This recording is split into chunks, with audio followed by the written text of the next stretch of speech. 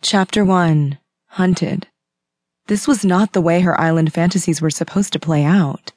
The incredible sex with a gorgeous guy behind a waterfall part was on point.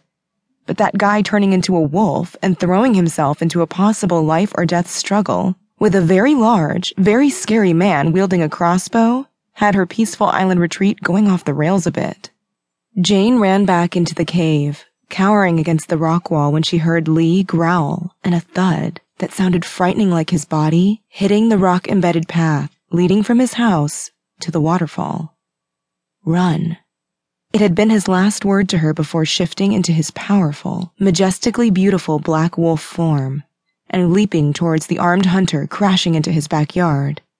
She had done as he asked, complying with his command in the way she knew she would always comply with him.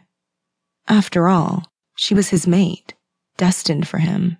At least, that is what she had gathered through the angels singing and world dissolving in a pink haze that happened right before he sank into her.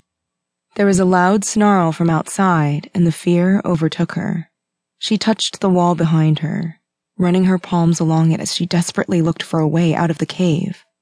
The screams beyond the waterfall shot through her like ice, and tears streamed down Jane's cheeks.